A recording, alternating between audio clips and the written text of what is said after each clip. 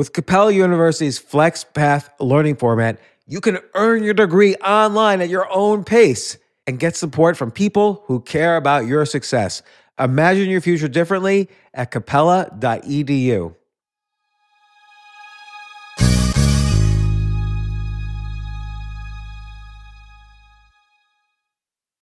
People today can spend half their lives over 50. So it's good to be financially ready for what's important to you as you get older, like a family vacation. Or starting your dream business. Welcome to Connie's Coffee. How may I help you? AARP's trusted financial tools can help you plan for whatever your future holds. That's why the younger you are, the more you need AARP. Start planning today at aarp.org/moneytools. This isn't your average business podcast, and he's not your average host. This is the James Altucher Show. Today on the James Altucher Show. There are so many people who have so much brilliance in their heads that will never get it out unless it's very easy for them, right? That's literally why our company exists. That's why we call it Scribe, is literally because Socrates was a brilliant, genius man. No one would know who he is if it weren't for his scribe. Right, because he didn't write a single thing. He didn't wrote none of it down. You made this great point. What if somebody just wants to have 5 readers, their great-grandchildren, and why can't they write their book? Like, I wish my great-great-grandfather wrote a book where his only audience would have been me. Yep. Every day, millions of people die with all this genius and wisdom and knowledge locked up in their heads, and it doesn't get out, and it dies with them.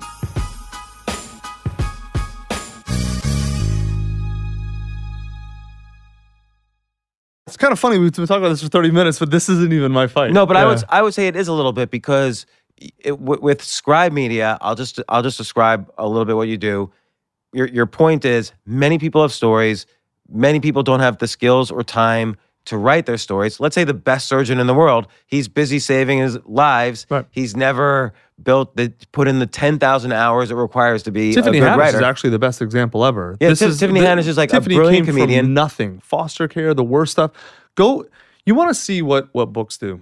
You don't have to read Tiffany Haddish's book. Go look at the reviews. She has 2,000 reviews on Amazon. I think she has over 30,000 reviews on Audible because her audience are mostly young urban youth, right? Especially girls. They listen, they don't read. Cool. Go look at her Audible reviews. Go read them. If you aren't crying by page 2, you don't have a heart. Not every review, but just like every other review is a 13-year-old black girl saying things like, I had no idea this was possible. I had no idea real celebrities came from where I came from and had all these other issues too. I had no idea this existed. She wasn't necessarily going to get published by the mainstream until she was a superstar. Right, she wasn't. You guys were working with her we came in right early. Before superstardom. Mm-hmm. Yep. And I think your point is basically people should have a platform to express their story instead of being chosen by a gatekeeper. It's a very, what I would call, choose yourself kind of company. Yes. You could basically 100%. decide, I want to write a book for my own reasons and not because some other publisher wants to take 90% of the profits off of my name and publish only the story. I like one time, and it's horrible dealing with mainstream publishers. One time I wrote a book and an editorial, I made a comment about climate change that an assistant to an assistant of the editor didn't agree with. They would not publish the book unless I changed this one comment. I didn't change the comment. They did publish the book because they had already advertised it to bookstores. But just the fact that I had to deal with that, I presented like 1 million articles on both sides, actually, saying that both sides are legit. There's super scientists like Bill Gates on one side, and his scientists, another big guy on this other side, and their scientists. All I was doing was presenting that there's 2 sides to the story. And they were so upset. So your point is look, tell your story. We'll help you make it the best possible story. We'll help you get customers. We'll help you understand the publishing business because it's kind of complicated. And that's the service you perform for your customers. Yes. That's why Tiffany comes to you. That's why Nassim Taleb, who's published major bestsellers with major publishing companies, comes to you. He wants to own the rights to his book. He wants to control everything, so he works with us. Right. So on an economic level too, it makes sense. People don't realize that though. People think there's a stigma to publishing this way. But if I hold up a book to somebody who says this to me, and I say, "Okay, tell me who published this book." No one knows the name of any publisher. Actually, you know what's funny? Self-publishing, 30 years ago used to be called vanity publishing. I actually think traditional publishing is now vanity publishing. Because if you go with traditional, the reason is because you feel like you need that external validation from a publishing company. That's the vanity now. Right. When you can publish the exact same book, in fact, usually better. You work with a company like us, or you even do it yourself. I mean, God knows we're not the only way to do it, but you can do a better book by yourself and you can own everything, or you can go give up 85 to 95% or whatever to a publisher. They don't do anything other than put their name on the spine and confer, and I'm saying this in quotes if you're listening, credibility. It's bullshit. There's That's no the only credibility. thing, because they don't get you in bookstores. No. They don't get you on bestseller lists. Nope. They have no marketing No ability. marketing, none. And by the way, the best editors are independently editing. They They're not work for working us. the publishers. The best editors work for us. Right. Well, I use We Neil pay Parker more. for Choose Yourself. Yeah, we pay more. So it's interesting though, because the stigma, the gatekeeper thing is so powerful. Like, people want to be liked by someone with higher status. The emperor has no clothes, man. Yeah. When the emperor is naked, you're not going to... Who's going to be the one to say that? And there's another great point you made, I heard you give in a talk in 2014, which always stuck with me, which is that, and I'm going to extend it a little bit, publishers, their definition of success is if your book sells a lot of copies in the first 2 weeks, they'll be your friend. Yeah. That's their only agenda. Yeah. But and I say that not being degrading to them. That's their business model. I get it. That's their business model, and that's fine. And I've dealt with it. We've all dealt with it. But you made this great point.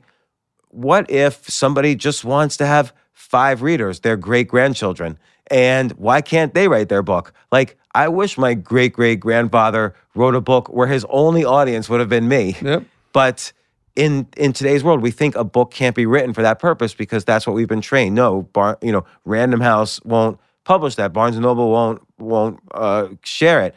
But that's a totally valid reason to write a book as well. It is. Absolutely. That's why JT came to us, right? He didn't think anyone would care about his story. He just wanted to tell his story to his kids. Because, JT's got all the money in the world now. He's afraid his kids are going to grow up rich, entitled, spoiled brats in the suburbs. He wanted to make sure they knew where they came from, right? But then it turns out the book's amazing. He's got an incredible story. Everyone wants to hear it. Yeah, absolutely, dude. I mean, we're getting there. We're not at the point yet where we've created a platform where anyone can come in for almost any price and have access to really great tools to tell their story yet. Like in software or whatever. We have a book that walks through our exact process, so anyone who wants to do it can do it. The tools are out there. But no, our goal eventually is so that, here's the thing, you're conflicting two things. Having a platform... Why am I always wrong? You're not wrong. You're just putting two things together. Having a platform upon which to distribute your voice is a different thing than having help understanding what your voice is and getting it into a medium. They're two different things, right? I agree with that. So like getting good at a podcast and then putting it on iTunes are different things, right? Okay. So the fight that we spent 30 minutes talking about, the Jordan Peterson, Alex Jones being deplatformed fight, right? That is not my fight. That is a very important fight. Other people are fighting that, really smart, accomplished people. I think eventually all of the distributed platforms are eventually going to become undistributed. And so you're going to have a YouTube and a Twitter and a whatever that are, I don't know if it's going to be run off blockchain or whatever, but they're essentially totally decentralized so that they'll be as close as possible to pure free speech platforms. There are problems with that. I'm not exactly sure how that's problems are going to be solved, but I think that's where we're going to go, is that we live in a world now where authoritarian control doesn't work anymore. The genie is now out of the bottle. And so although it's a battle. It is 100% a battle, and it is maybe the defining battle of the next 20 years, is do we let governments and authoritarians on either right or left control means of distribution, or do we let the people? I sound like fucking Karl Marx, but it's true, man. I'm a Chicago school economist, but that is maybe the defining battle, because I think the genie's out of the bottle too far, though. And I think all the mainstream media and all those people are playing the status tribal games of the last war. They're fighting the old war. All that's doing is creating the antibodies to that faster and faster. And there are too many smart people who have too much money and too much power on the other side now. And so we are getting slowly but surely to a freer world, and platform-wise. But that is essentially at its core a tech fight. That is not my fight. My skills are a different place. Because now imagine that war's won, right? Imagine today, I snap my fingers, the war's won, everyone has access, any platform they want, et cetera, et cetera. Cool. I feel like the war after that is the knowledge in people's head and the wisdom in their head, getting it into a medium that other people can understand and relate to and consume. Okay, so let me ask you about this, because we both know we know 1,000 people who have written books for their own agendas. Like they don't necessarily want to write the best book, but they want consulting gigs, they want speaking gigs, they want business opportunities. That's a huge number of our clients. Right, and there's nothing wrong with that. The problem I have with that category is that most of those people are horrible writers, don't respect writing as a craft you have to work at. Agreed. And the books are just horrible. That's why they work with us. And right, and so I think those people should work with you. I feel like the next war is explaining to people you need to step up your game in terms of learning this craft. Yeah, no, I disagree. I actually fundamentally disagree, man. That's like, you know what that sounds like? An auto mechanic saying like, how can you really drive a car unless you know how to build an engine? All right. That's bullshit. All right. I disagree. Fair enough. Well, I think the problem is these people think that they're good writers, and they're publishing the books. You're talking about people who are writing the book themselves with no help because they think because they're good at their field, they're going to be good at writing. I totally agree with that. Writing is a very distinct, very different craft from being an expert at something. That's literally why our company exists. That's why we call it Scribe, is literally because Socrates was a brilliant, genius man who set the foundation for Western culture in many ways. No one would know who he is if it weren't for Plato, if it weren't for his scribe. Right, because he didn't write a single He didn't wrote none of it down, right? That's the difference, is I feel like there are so many people who have so much brilliance in their heads that will never get it out unless it's very easy for them, right? They don't necessarily have to work with another person. I feel like we can create our process so that it becomes very low friction and you kind of do it. I don't want to say automated, but it's very much a do-it-yourself way. I think as we build the tech, I'm in this to win this, man. This is a 20, 30, 40-year company for me. So we'll get there eventually. But we're starting right now with the most successful people on earth who have done immense amount, who have made money from it, which are not the only people who have things to say at all. But we got to start somewhere, right? Like iPhones, set the category. Now 3 billion people have smartphones. We're doing the same thing. We're setting the category. And eventually I want our service to be available to literally everyone. But the point is, every day, millions of people die with all this genius and wisdom and knowledge locked up in their heads, and it doesn't get out, and it dies with them. And that all civilization is the compounding of wisdom. That's it. You and I are sitting, you can't tell me how those lights work, or this camera, or this microphone. These work because geniuses before us figured this out. And then the knowledge became institutionalized as part of it became a commodity, right? But too little of that happens. Like the example I always use is the Library of Alexandria. The Egyptians were a culture of scribes, and they wrote everything down. Alexandria was the most important trading port for most of what we would consider the BC time, like pre-Jesus, right? And a little bit even in after. But every ship that came in, the rule in the port was if you had a scroll or anything written down, you had to give it to the scribes and they would copy it and then give it back to you, right? And so the Library of Alexandria had every piece of written wisdom in the world. And they would send scribes out to sit with people like Socrates or whoever the geniuses at the time were and write down what they were saying. They were obsessed with writing things down. That was their thing. And then Cleopatra had a fight with Caesar, and Caesar burned it to the ground, and the world lost all of that wisdom that was not written down. And that didn't cause us to fall into a dark ages, but once the Roman Empire fell, We went into a dark ages because none of that knowledge was recorded anywhere else. Well, you realize in the last 30 years, we figured out how the Romans made the concrete they did that keeps aqueducts up for 2,000 years. We figured out about 30 years ago how the pyramids were built, which are 5,000 years old, right? All of this wisdom was lost. All civilization is the compounding of wisdom. I feel like this is maybe the most important long-term fight we have is what we're doing. The platform fight's a different fight, though. Like, if I have my way and we have our way at Scribe, no one dies with anything in their head that someone else in the future will want to know. Well, and I think, not to kind of just suddenly take the conversation immediately to the practical that everyone could take advantage of, but I think you having such a historical motivation for a business, it's a motivation that stretches thousands of years. This is why this is a good reason to start a business. I think, and let's take the opposite end. Oh, I want to make $1 million in the next year. That's the opposite end of that of the reason you should start a business. That's the bad reason to start. In my opinion, you won't succeed. Yeah, if you don't care about the problem at all, then you're not going to succeed. Right. So solving, and a lot of people say, oh, if you help 1 billion people, you'll make $1 billion. I don't necessarily believe that either. I think the most important thing is having a vision that is so ingrained in everything you've done over the past 2 decades. Yes. That's a great reason to start a business. And then having customers who buy into that vision, which clearly they do, having a CEO who bought into that vision, he did his book through you. I think that's critical. You have a great culture at the business. Everybody is like lifers at your business. I've known them ever since they started working for you, years and years and years ago.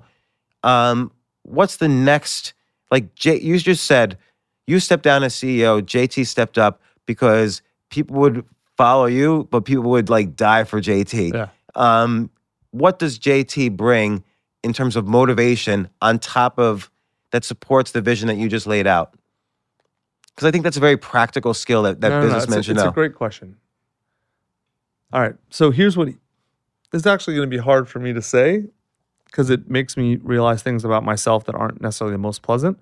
But if I'm going to be all about the truth, then I gotta do it even when it's not palatable. I think people love JT because he loves them back. Great leader loves the people that they lead, and they put them first. And he is a master at that. And I feel like I am not.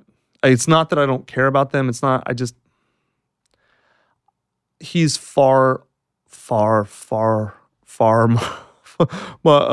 along on that path than I am. What do you think internally did that for him, particularly given his background? I don't know, man. I don't know. It's a good question. You're going to have to ask him when he's on the podcast. When is he in the city? Does he ever come to the city? He's busy in Austin. Yeah, right. He's busy. I know he's coming, I think, later this year. So, of course, I'll make sure that you talk to him because you two will love each other. But the reason our tribe loves him so much is because they know he loves them. And it's not just, oh yeah, it's not, most companies we care about our people. It's all mouth. It's all word. It's all bullshit. It's not bullshit with JT. It's real with him. Every single person in our company can tell you a story about how JT, they've seen him either love them or other people or both. And all the stories are going to be different. It's not like there's a mythology of JT. It's personal. He really cares at the core of his soul. So I think these two things, having an outward-facing vision that you truly, deeply believe in, and it's got a historical foundation, and it's true. If you think about it, there was the Gutenberg press, which allowed basically anybody to write.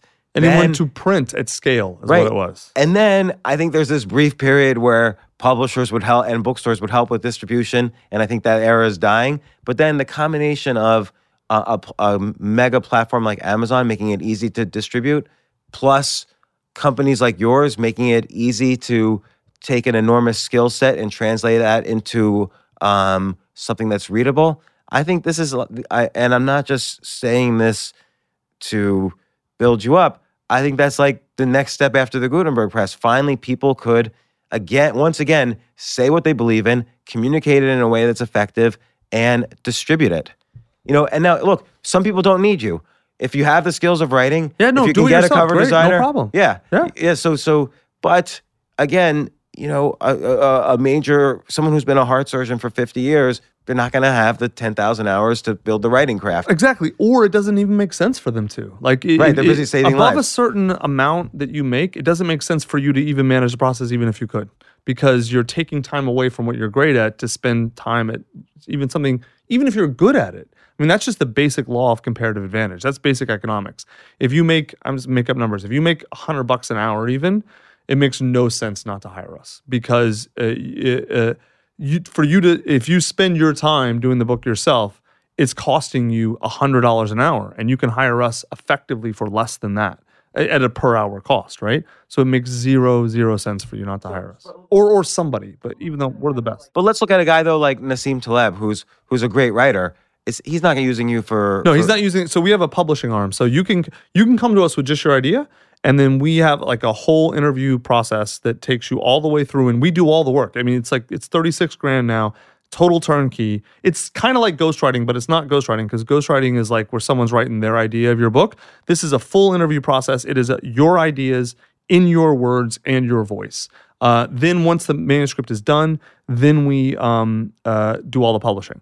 Or you can come to us with a finished book, like you've written it yourself. Cool, no problem. We do all the publishing. So Nassim is not at all in any way, shape, or form doing our sort of full process. Like, it wouldn't make sense for you either. No, in you're a sense, both writers. In a sense, I was like a alpha version of your company. Choose Yourself absolutely was the alpha version. Because I wrote the book, and then you helped me with the editing, the cover design, interior design. We did all of it. And then even the formatting for Kindle and CreateSpace, and you gave me advice.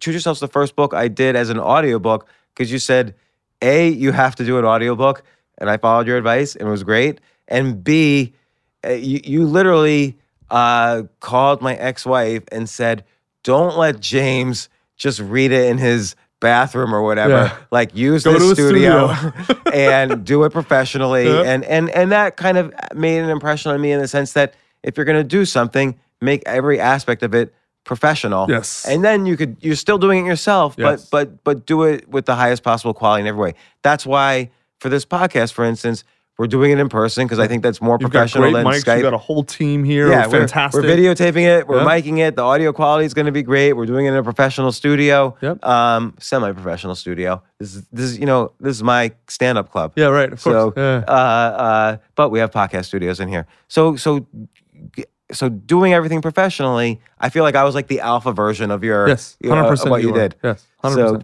and then I don't know. I guess I just wanted to boil it down to, like, you're still, 20 years later, engaged heavily in the writing process.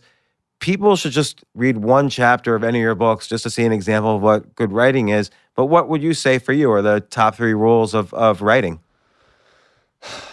So this is what we tell our authors. Like, we now have a program actually called Guided Author, where it's the exact same process for the $36,000. But instead of us doing all the manuscript work for you, we tell you what to do, and then you do it, right? And with our guidance. So it's like a third less, but you're going to have your hands on the keyboard, but you're going to have total guidance. And then when you finish, we do all the publishing, right? So, like, people love this now. This is because there's some people who are just like, okay, you do, it's my knowledge, I'm gonna get on the phone with you, I'm gonna dump my soul into the calls, but then you do everything else. And there are people who like just want to do it themselves. Great, no problem. There's a middle tier who want a lot of guidance and a lot of help, but they do want their fingers on the keyboard, right? And so those people are perfect for Guided Author. Anyway, so I'll tell you what I tell those people. The number one rule, there's 3 things. This is literally our positioning. This is our structure, how we do it. The first thing you have to understand is, what are you trying to accomplish with this book or this piece of writing? What is your goal? Because if you don't know why you're writing it, you're just going to write meandering nonsense, right?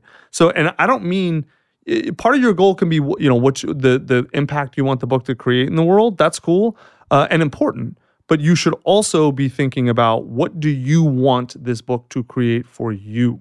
Right? What do you mean? What's an example? Okay, so if I'm a consultant, if I'm a CEO coach, right, and I coach Fortune 1000 CEOs, I'm doing this book because I want to raise my. I'm already the expert. I already coach a bunch of CEOs, but no one kind of knows except the guys I coach. So, or the women and men. So I want this book to kind of show the world, to establish my authority in this space and credibility, to show the world I know what I'm talking about, right?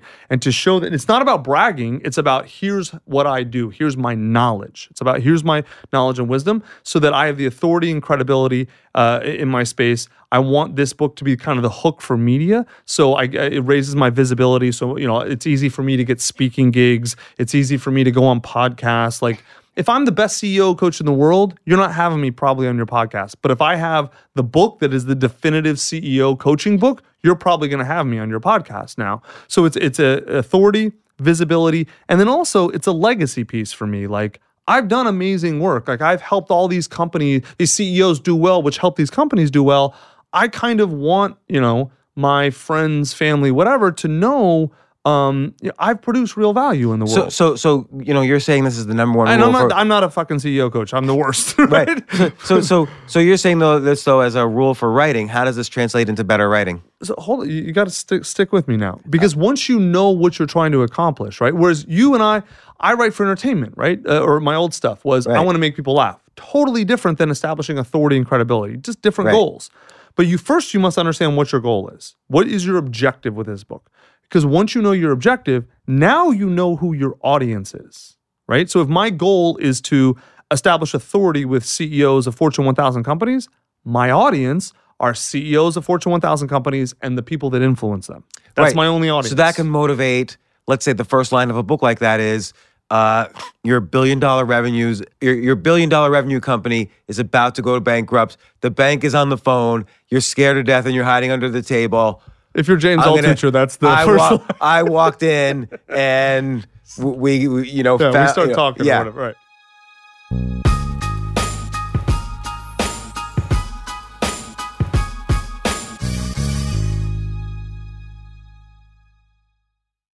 Yes, it's totally true. Airbnb has changed my life. If anything, they have made my life so much better. Like, I used to live in Airbnbs. I lived in over 100 or 200 different Airbnbs over a 3-year period, and I loved it. I became a really good guest of Airbnbs, and I got to know lots of hosts. So when I initially owned a house, of course, the first thing I thought was, I'm going to turn my house into an Airbnb because I travel a lot. So why leave my house unused when I can make a side income by letting others Airbnb my house or come to stay in my house as guests? And having my own Airbnb or being a host for Airbnb has allowed me to do just that. And I've met other hosts. I've actually spoken at Airbnb's host conference. I think it was in 2017. I met so many just nice hosts. It's a great community. And I love, turning my own home into an Airbnb. Like, I'm traveling to Austin next month. My home's going to be an Airbnb while I'm away, and I'll stay in an Airbnb. I'd rather stay in like a 3-story house Airbnb than in one tiny hotel room in the middle of Austin during South by Southwest. So listen, while you're away, your home could be an Airbnb. Many people host on Airbnb, but there are people who are just letting their house sit empty, who've never thought about it or didn't realize their space could be an Airbnb. Hosting can easily fit into your lifestyle and is a great way to earn some extra money. So if you have a home, but you're not always at home, then you have an Airbnb. Your home might be worth more than you think. Find out how much at airbnb.com/host.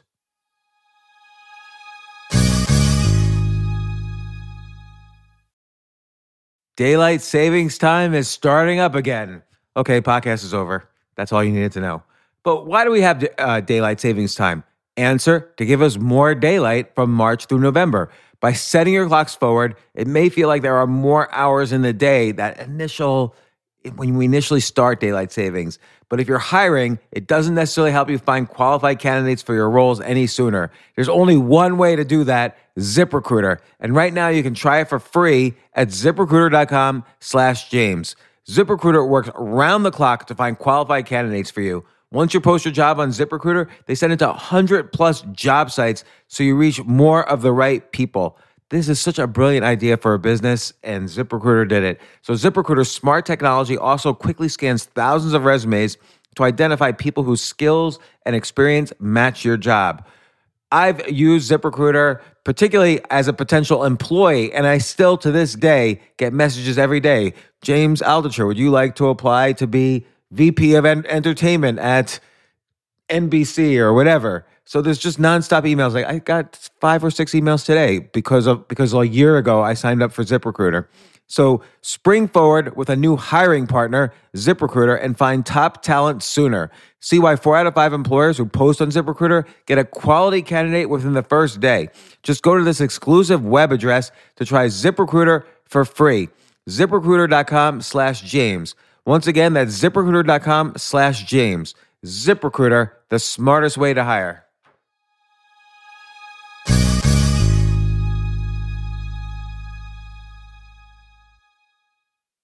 Hey, listen, men's health is important. Men act all cocky and like they don't need anything. But the reality is, as you get older, there's some things you need. And it often feels like we're too busy to take care of our health problems. Like I'd rather do anything than go to the doctor or the dentist or the pharmacy or whatever. But now you don't have to waste your time if you use Hims. Hims, H-I-M-S, Hims is changing men's healthcare by providing simple and convenient access to science-backed treatments for erectile dysfunction, hair loss, weight loss, and more. The entire process is 100% online, so you get a new routine of improving your overall health faster. Jay, you listening to all this? Yes, I'm definitely going to use Hims from now on. Not that you need it. You're young and healthy. James, I'm 35. You're getting there. You might need it. Who knows? But if prescribed, your medication ships directly to you for free and in discreet packaging. No insurance is needed. You can manage your plan on the Hims app, track progress, and learn more about your conditions and how to treat them from leading medical experts. Start your free online visit today at hims.com/James. Could you imagine that? There's a whole section just with my name on it. hims.com/James. That's how much I am representative of the kind of person who needs Hims. That's HIMS.com/James for your personalized treatment options. HIMS.com/James. Prescriptions require an online consultation with a healthcare provider who will determine if appropriate. Restrictions apply. See HIMS.com/James for details and important safety information. Subscription required. Price varies based on product and subscription plan.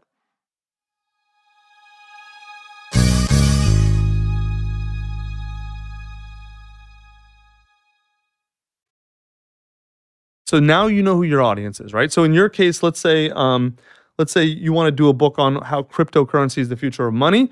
You want to like establish your authority in that space. You want to help people understand that, all that kind of stuff. So then your audience are people who are interested in crypto, people who are looking for other investments. Like, you see what I'm saying? Of course. Right. So number 1 is, what are your objectives? Number 2 is, who is your audience? That gets you to the third thing. Notice I haven't talked about what the idea for the book is. Everyone wants to start there, but that's about them. The third thing is, why will your audience care? Because no one cares about your book. No one. They only care about themselves, and they care about what your book will do for them.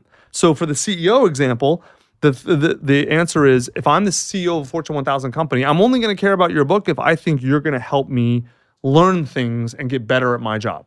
Same with you. The only reason anyone's going to care about your crypto book is because you're going to help them figure out crypto so that they can make more money and be ready for the future or whatever, right? Invest in or whatever. So now if you get all 3 of those, now it all dovetails, right? Because once you understand your objectives, then you know who your audience is. Now you know what you have to write about, right? Now you know how to frame it too. The big problem that most writers make is they approach the book from their own perspective. But no one cares about you, and they don't care about your book. They only care about what your book will do for them. What our process does, or what the process I just detailed to you, it helps you clearly identify why an audience will care for your book, and it helps you write to that. So that, because if you do not write this book in service of an audience, it will not get you any benefits at all. It will probably flop because there's so much content and there's so many alternatives now. Why would someone read something that's not about them? I think that's a really good point that I want to get back to. I also think the most important thing you said there is nobody cares about you or your book. Yes. Because I think that all your rules fall out of that principle, Yes. which is that everybody has a self-inflated view of like why people should care about them. You have to actually build the argument. Well, in the book. here's what's crazy. So we walk so many, we've done this, we've worked with 1,000 authors now or something. So we've done this so much, but everyone starts off, people who don't know books, right? They start off being like, they think they kind of want to write a book about themselves or about all the cool things they've done. And so what we always do is we kind of run them through this process, and what they realize, we talk them around to understanding that the book has to be positioned for the audience. And they get that. Everyone gets that, and they understand why, and they understand the logic once we kind of walk them through it. But they think in their minds there's a dichotomy between either the books about me or the books about my readers. Not true. The best books are positioned for the reader, meaning like basically, here is what you're going to learn, here is the benefit for you, right? But that's kind of like sell them what they want, right? You sell them the benefit. But the actual book itself has tons of your own stories in it. The reason is because now all those stories are in service of teaching them what they want to know and delivering the benefit. The stories aren't about, they could be totally about you, but every story is relevant to something they're learning. The reason is because, number one, humans learn through story much better than they learn any other way. So if you can tell a story that makes your point, they're going to learn it and they're going to read it and they're stay engaged. And two is people will then connect with you and they will care about you. You are a master at this, at teaching relatively complex or relatively straightforward things, teaching information through story. That's what you do. That's why you are who you are. That's why millions of people are going to listen to this podcast, is because you don't lecture people. You don't just lay out the information. You give it to them in the context of a story that they can understand and relate to. So really what we do with almost everybody is we take them and reframe them from this book's about me to this book's about the audience, but I will teach the audience through stories about me. But then the craft of storytelling, there's got to be like what's... Oh yeah, dude. That's deeply difficult. It's one of those, it is extraordinarily deep and difficult and intense. So, but there's actually, it's one of the, I give our sort of guided author people, if you go to just scribe and you're turnkey, you don't really have to learn it so much because we have master writers and storytellers and editors who essentially do it for you. But if you're writing it yourself, here's the hack that we teach people. So the way you want to don't think about telling a story, right? Because if you try to learn story structure, it's ridiculously complex and you will get lost in the weeds as a novice or as an amateur. But the way you can kind of hack it and get close to being a professional with very, very little work is to think of your book as I'm going to teach a friend of mine who is ignorant of this knowledge. Not stupid, they're just ignorant, right? I am going to teach them this. So that structure forces structure. Okay, where am I going to start? What's the second thing I'm going to teach? What's the third thing? What's the fourth thing? Then it forces you to only tell stories that are relevant. Like imagine I'm sitting across the table from a friend, like you are a friend. Imagine I'm going to teach you about something you care about, right? That I know about. Like being a parent. I mean, you're a parent more than I am, but like, let's just take that as an example. I might be a bad parent, so well, I don't know if I'm good either, but it's an easy example, right? So let's say you don't have kids, you're about to have kids. So I'm gonna say, all right, James, you need to start here. And then I'm gonna whatever it is, understanding the parenting's about the kid, not about you or something. And then I'm gonna like kind of tell you the facts, and then I'm gonna tell you like one or two stories, right? Because if you come to me and ask me, that's how I'm gonna say, well, you need to know this and this, fact one and fact two. And like the way I learned fact one is, and then tell the story. And the way I learned fact two is, and then tell the story, right? If you just do that, you are going to have a very, very good book. Right. If you just say the facts without the stories, no one's listening. No. Because it you're right. It doesn't land anywhere. It doesn't connect. Right. It's a primal, almost biological thing that we tell through storytelling. I just wanted to add one thing to that, which is often when I'm writing a book, it's not like, oh, I'm such an expert, so I'm going to tell you all these great stories. I'm kind of learning myself while I'm writing the book. I'm having stories while I'm writing the book. Like, I didn't write the book Choose Yourself because I was so great at like avoiding the gatekeepers. It's because I felt my whole life like I needed to be validated by them, and it was a disaster as a result. and I'm in the middle of a disaster. And so writing the book is almost my processing that disaster. Yes. That's the story. So that's where it is the story of me a little bit, but it's using 100%. It to kind of say, okay, here's how here's a state that many of us are in, being stuck because the gatekeepers blocked us. Here's how I got out of it. You could use my advice or not. I'm not being a lecturer. Yeah. I'm just telling my story. You know what's so funny, man? In the guided author, so the way guided author works is that everyone in the program comes to Austin for 2 days, and they spend 2 days with me and 2 of my senior team. And it's not individual, like we'll do it in cohorts where it's basically a 4-to-1 ratio. So there's at least 4 authors to 1 sort of editor. So 12 people will be me and 2 senior editors, right? And so we walk them through the positioning, kind of like that's the beginning of our positioning process. And then we walk them through, we build the entire outline with them. We do the writing schedule, all that sort of stuff. So when they leave, they know exactly what they're writing, when they're writing, all that. They got it all dialed in. They just have to go home and write, okay? And then, of course, we have ongoing support when they go home and weekly calls and all that stuff. But here's what's funny is and it makes total sense because you're a writer and you get it. I always end the workshop with why your book matters. And so for each person, I give not even a 5-minute speech, a 2-minute speech about why their book matters.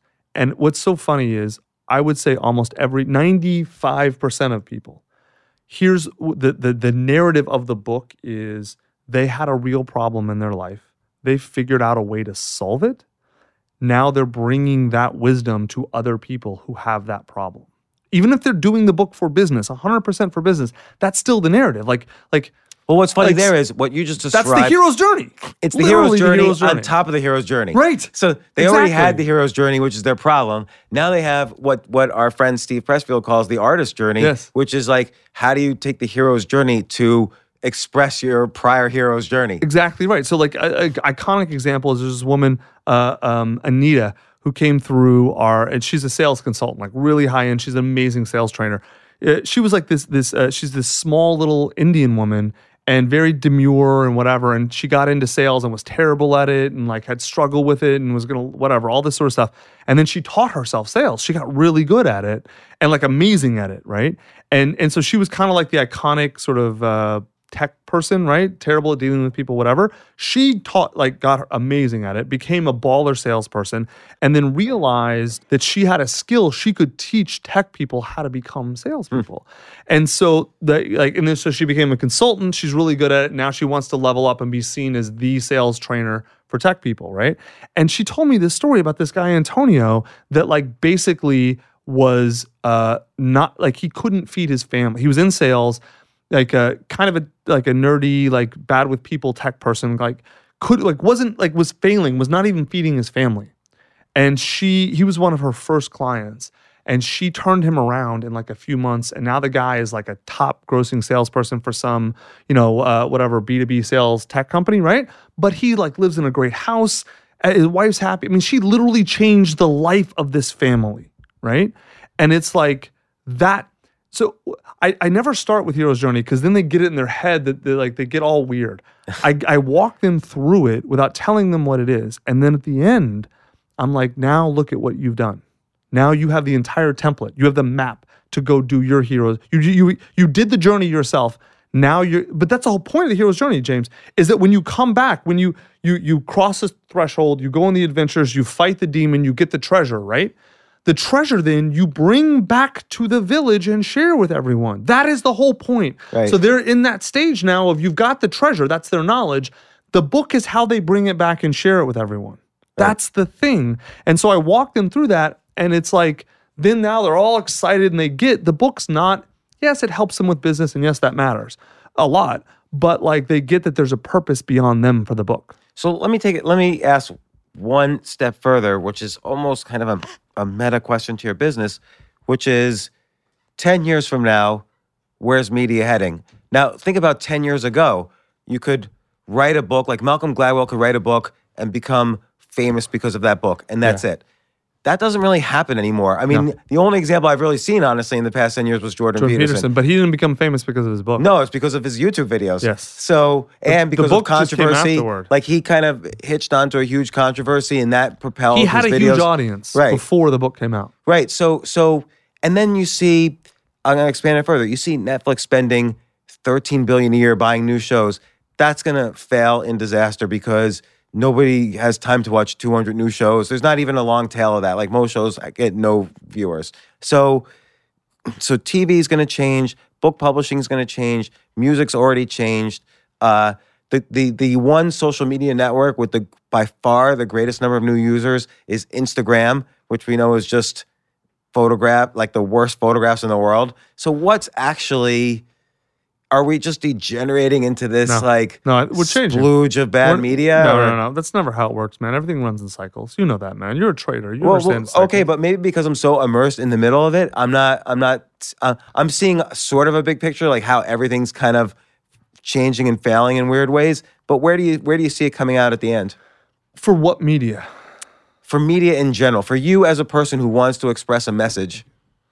For you as a person, a young person can say, oh, Tucker did a blog and then a book, and the book was a bestseller. That can't happen anymore. Like even when I had Seth Godin on a few weeks ago, and when I had him on a year earlier, every single time he always says year over year, his blog views get cut in half. So like that phenomenon of blog to book is done, for instance. So what's the pathway now of multimedia? You got to look at it. You're looking at it too small, right? You're looking like a finance chart. You zoom down to 3 months and trying to extrapolate. No, you got to zoom out, dude. Okay, you got to zoom out to 10 years. Actually, more. I would zoom out to 20 or 30 or 40 year view on this at a minimum. So we went through a weird period in history where media is centralized. And that is like extraordinarily unusual. If you look at the scale of humanity, media was almost always local. Right, and that's why I say in the history of book publishing, there was Gutenberg. We could almost skip over traditional book publishing and bookstores, and then there's kind of what you're doing, Amazon, and so on. So like I skip over completely publishing because that was just a fluke almost. Yeah, well, but here's the thing. Media was centralized for about... Truly centralized, I would say for about, you can make an argument of somewhere between 80 and 150 years, right? So just call it 100 years. Media was centralized. Right, because guys like Charles Dickens self-published. Right, so centralization, if you look at look in the aggregate, we went from essentially tribes to an agrarian economy to an industrial economy, and we're coming out of that into a digital economy, right? And so in the industrial world, it made sense for everything to be bundled because there were economies of scale. That was the part of the tech evolution we were in. Going into a digital world, bundling doesn't make sense anymore because... What do you mean by bundling? I mean everything. Okay, so think about, what's a really easy example? Think about tools, right? Prior to let's just call it 1900. I'm being very rough here. So prior to 1900, if you wanted a tool, you went to the blacksmith in your town and he made it for you, right? After 1900, and again, very, very rough, tools were made in factories. Really, probably after World War I, tools were made in factories. Like no blacksmith was making a shovel anymore, right? Why? Because you can make shovels faster, easier in factories. But it took a long time for the industrial corporatist world to develop and reach that sort of scale, right? But now it's like everything is a commodity, right? And physical goods are essentially all commodities, except for land. But but we're going back, I think, to we're not going to go backwards in terms of tech because nothing goes backwards. It all moves forward and things are recombined. We're going into a world where you can become local again, where you can be small scale, but still you can enjoy so many of the benefits of mass scale production. But humans are not designed to be parts of massive bureaucracies. We are not designed to be parts of big systems. We are designed to operate on a small scale in small groups that we all know and trust and respect. We're designed to have skin in the game with each other. That's the way socially we are designed, right? And I think everything mass and everything scale is breaking up. Media is just is in that phase, right? And so I think it's not that there's going to be micro brands. It's that everyone is going to. You're going to have maybe the days of mass media are gone, dude. They're just gone, right, and they're not coming back. And so what that means is so many people still, it takes humans a long time to adapt to things, to tech, right? So what we're going to see is not even 1 million micro brands. It's going to be, I'll give you a good example. For professionals, if you are a high-level professional, let's just say, I'll make up a number to make it easy. If you make $500,000 or more, you're essentially going to have your own brand, your own professional brand, and your own media, right? You don't need a media company. You don't have to be James Altucher because you are a media person. If I'm a CEO coach, I don't need to be a media person. But what I do have to have is media, right? I have to have a book. I have to have maybe some video. I have to have at least, I don't have to have everything covered in all areas, but I have to have at least 1 or 2 major media areas covered that show my proof of work, so that when CEOs need a coach, they're not going to the New York Times. They're not going, because the mass doesn't exist. Right. They have to go look for people who are CEO coaches, and then they have to pick the one. How are they going to pick? Right? They have to pick based on proof of work. The days of certain people being the approved vendors of the large scale mass are gone.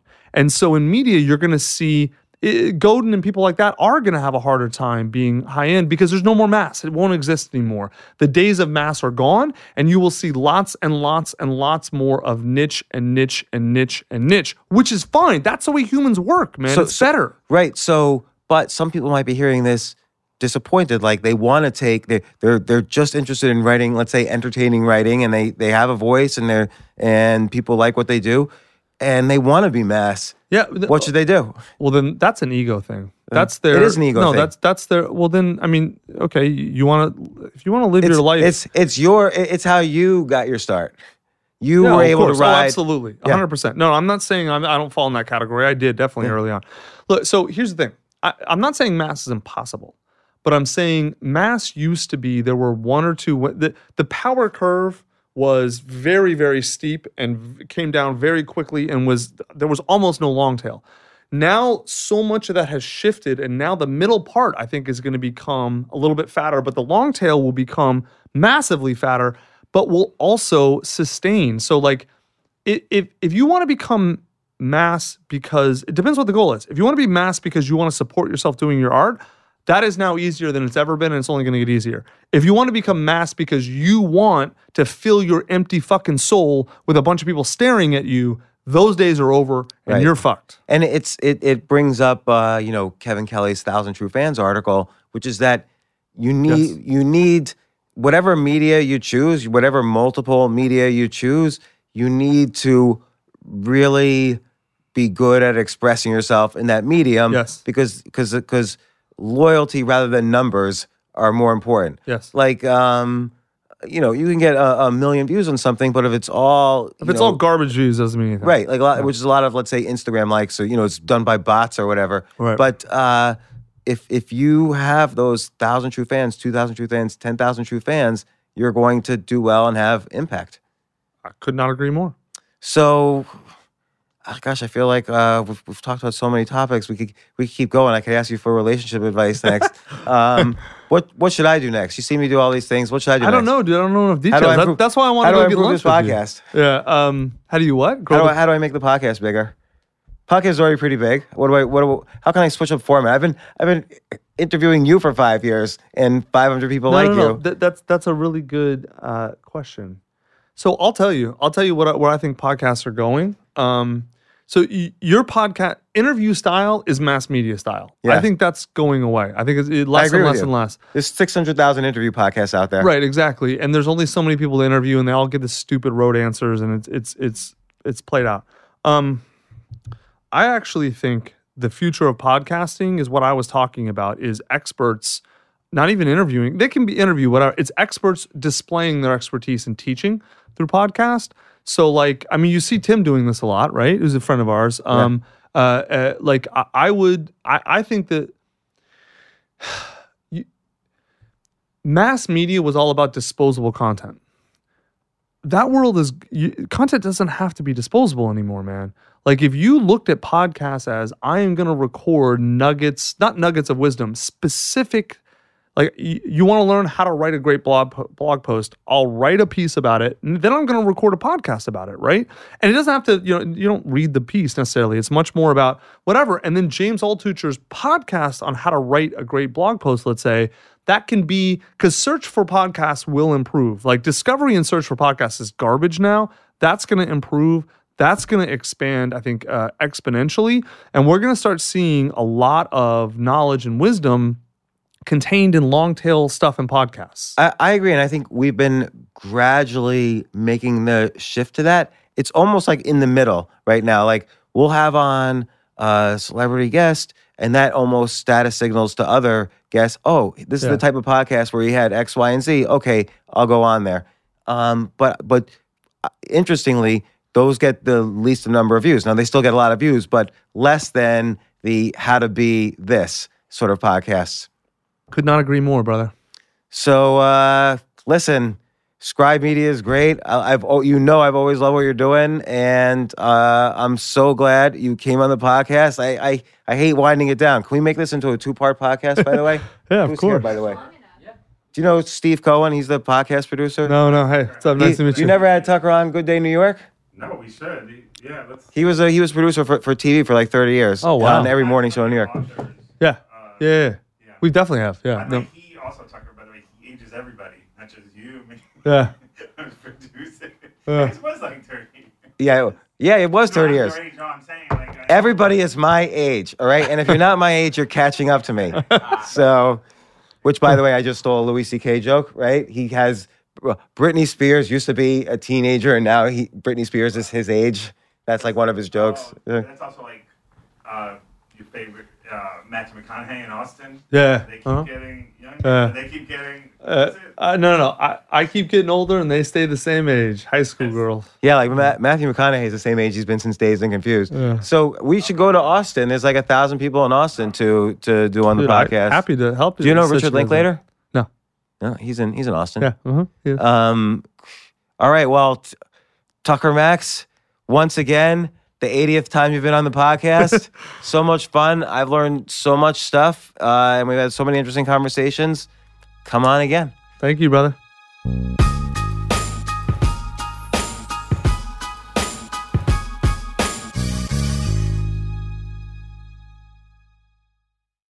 Sometimes it takes a different approach to help you unlock your true potential. With Capella University's game-changing FlexPath learning format, you gain relevant skills you can apply to your career right away. Earn your degree from an accredited university and be confident in the quality of your education. Imagine your future differently at capella.edu.